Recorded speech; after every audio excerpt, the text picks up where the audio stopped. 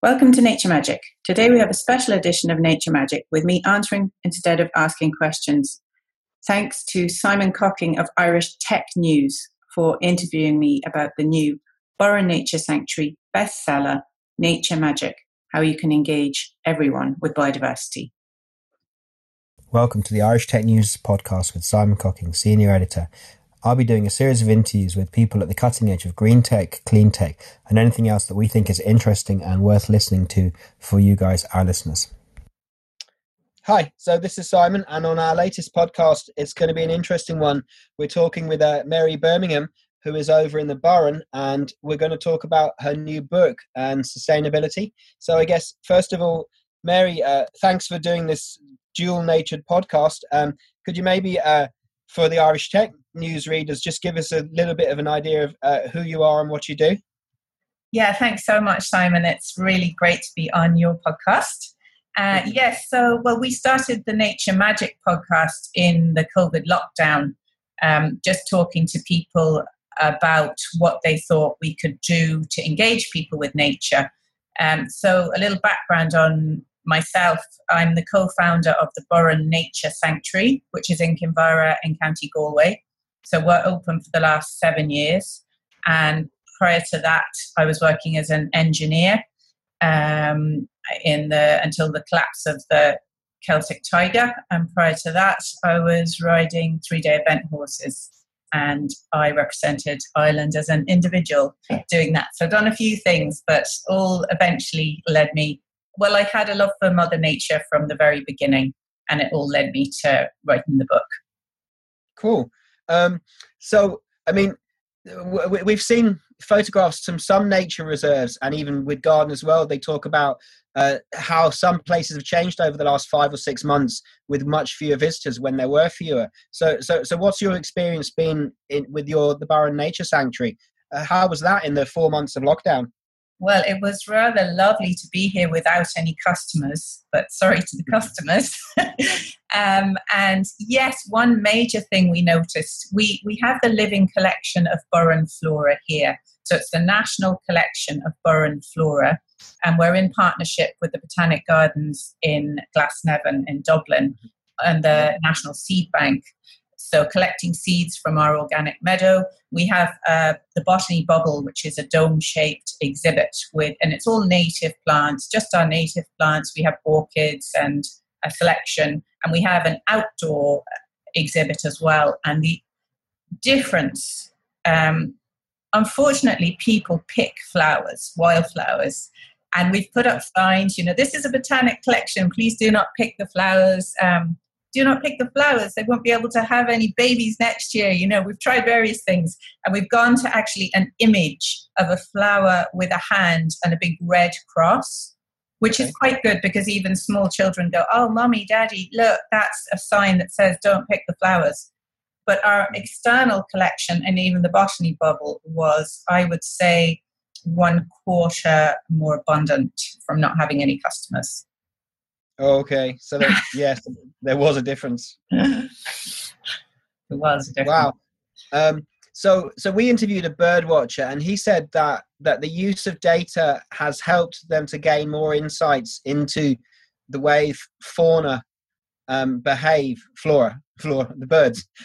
So similarly, has any increases in technology enabled you to gain insights? I mean, so you have a direct observation there that 4 months of less picking is making a difference.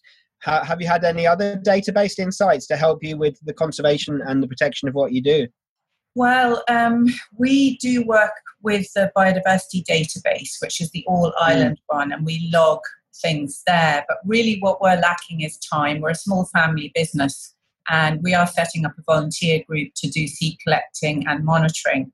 And there is a guy from the university in Galway, a botanist student, coming to hopefully do a project here to database what we have exactly. And we're partners with a botanic garden in Mallorca, and they so they also have a crossover of the wild orchid species of the Burren. So we are databasing what we have here compared to what they have. but really we're time poor. We're a small business. We're trying to run a cafe, a shop, a visitor centre, do pig walks. So we need a bit of support in that area. Yeah, look, I mean, and we found that some of the Irish colleges have been great for internships. It's almost being imaginative enough to work out what unusual departments might be able to help. So I guess that could be an opportunity in the future. Oh, brilliant. Yeah, if anybody's listening to this, we have a very unique turlock. We call it the disappearing lake. So that's another thing for geologists. It appears every 12 hours and it's fresh water. We have an archaeological remains that hasn't been investigated. It's called a famine village, but the archaeologists looked at it once and said, it's probably thousands of years old. We've recently found around, there could be dwellings, there could be small fields. Nobody knows because it hasn't been investigated. Half the farm has been rewilded.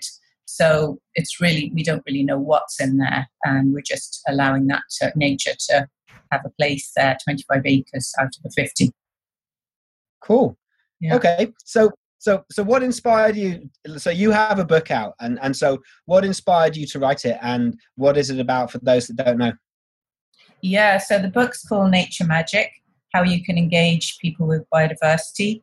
And really, it was all there, all the things we've done in the Burren Nature Sanctuary to try and connect people with nature. But when we started the podcast, we were asking very simple questions of people, how you could engage people with nature and what animals you love and everything. And really, we think it's the first step in tackling the biodiversity crisis and even the climate crisis. Because if people aren't connected to nature, they don't have a love for nature and they don't care about conserving it. And immediately you get people engaged with nature, they instantly fall in love with it and wish to conserve it and learn about it and understand it. But, you can't fall in love with somebody you haven't met. So the book and the Burren Nature Sanctuary and the podcast, they're all efforts to try and connect people with nature as that first step for tackling it.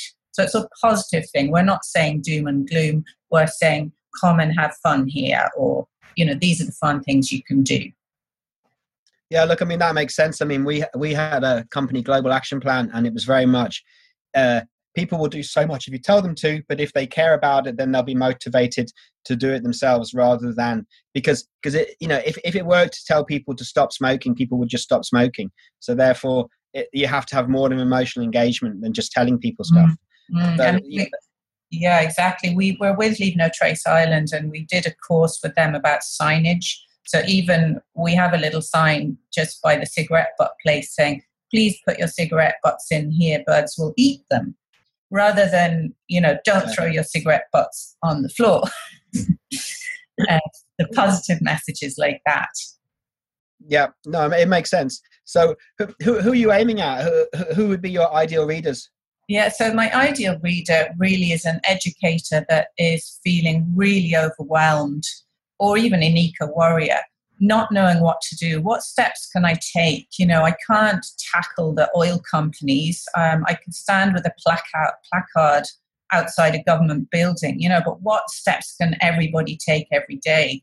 So, it's nearly 500 pages of activities and suggestions as to what you can do with all ages, from toddlers up to granddads, and how to draw in the certain demographics. Like, for instance, my age group and gender, say females, I'm 52, they like basket making and making wild rose face serums. And that is really appealing to that demographic. And then you bring them to the nature sanctuary and we do the herb walks. The children like meeting animals. That's the first step for them. And then they learn about the plants. There are obviously people, we're trying not to preach to the converted. People who love nature come here as well. And we have more in-depth talks and walks and things. But we're trying to preach to not even preach, the unconverted people. Yeah. And there's stories and, a bit of background on the Burren Nature Sanctuary. We've 7 years of experience here, what has worked and what hasn't worked. So it's really a manual with magical stories interspersed. Yeah, that's great. I think, like you say, it's an experiential guide, but with a way to make people relate to it. I guess when we were just chatting, we were talking about shared interest in Jonathan Porritt, and so we recently reviewed and interviewed him around his book Hope in Hell, which talks about we are very close to a point of no return. So without being doom and gloom, he feels there are things that can be done but need to be done and need to be done soon. And I guess if we contextualize that with also corona, and people have been talking about, well, coronavirus is a major issue. If we don't deal with climate change, then we have a bigger problem down the line. So what are your thoughts on how we navigate these challenges going forwards? Well, I think the coronavirus has shown us that it's really illustrated what we should do. We need to stop, like full stop. Whether we will do that or not, I don't know. But, the minute we did stop, there's a lot of things that we stopped doing that we really shouldn't take up again. And we need to see, what is essential and how we can change things about. And it can be quite simple, adjusting the way we deal with our waste and our food. And the internet is fantastic. It's opened our eyes to exactly what is happening. The food chains, where our cattle are getting their feed from, some of it from soy that is grown in the Amazon basin. Should we support that? Let's try and see exactly what's happening and do better in things like that. So Jonathan Porritt he actually came on the Nature Magic podcast. And when I was 15 in London, I joined Friends of the Earth. And I volunteered in their office. And I remember Jonathan, so this is a long time ago, sitting in his tiny office halfway up the stairs with the maps of the rainforest pinned up around the wall, desperately trying to battle this issue. And here we are, still fighting it. It's heartbreaking. Yeah, I guess it is. And then hopefully too, there are some things, hopefully with renewable, that can be turned around very quickly. Okay, so thanks for that, Mary. So that is a very good point, and I guess it is a challenge for us all. But the last 3 or 4 months have showed that humans can change behavioural patterns much quicker than perhaps they thought they would. Grannies doing Zoom calls and doing their shopping online. So without being completely over-optimistic, hopefully there are grounds to be optimistic. So I have a couple of quick questions. I guess one would be, what are the pros of living around the Burren? What are the reasons that make you love living there? Well, the Burren is a magical place. If anybody comes to the Burren, try and walk up to the top of Mullaghmore. It's one of the mountains you might see on images of the Burren, like a sort of blancmange that's kind of sunken on one side. The Burren is the most diverse place for flora in Ireland and even fauna. It has, for instance, 30 of, I think, the 33 butterfly species. We have 90% of all the flora. It's just the most beautiful place, and the people are lovely. I live in Kinvara, which is a great place, and I obviously came from London originally years ago, and they're very welcoming to blow-ins and happy to have everybody here. So it's just a lovely place to live. Yeah, look, I think from West Cork round to Connemara and upwards, between the English, the Germans, I think a lot of people appreciate the value of the Wild Atlantic Way and being out this way. So yeah, I definitely hear you on that one. How can people buy your new book? Where is it out, and where can they get it? So it's on Amazon, and it was bestseller overnight on .co.uk and on .com when it launched. Wow. About a week ago now, I know. So that was absolutely fantastic. We're so ecstatic about it. So it's the Kindle edition at the moment, and on the 1st of September we will be releasing the print edition, and it'll be on Amazon as well. So, that is an ethical decision. I think talking about tech, it reaches so far. We're so I've had so many Zoom meetings that I haven't had to get in the car and drive to Doolin, which is so wonderful. We can connect now to do this podcast. Tech's done such a lot for us. And, the ethical decision about going on Amazon or going to your local books or supporting your local bookstore, unfortunately, the reach on Amazon, and it's the message we need to get across. So that's instantly global when you go on there. So that was the decision we made there. So it's wonderful. It's been a big success. There's obviously a great hunger for people want to make changes, and they're desperate to know how they can help. So that's it. It's £7.99 sterling, and it's €8.99 at the moment on Amazon. And then the print version on the 1st of September. Cool. I mean, we're looking forward to reviewing it. So I think it's interesting and it's positive. And like you say, there are pros and cons with all of these things. But with the reach, if the reach means that you can make contact and reach out to people all over Ireland and globally, then like you say, then in general, how can people find out about your work and what you do?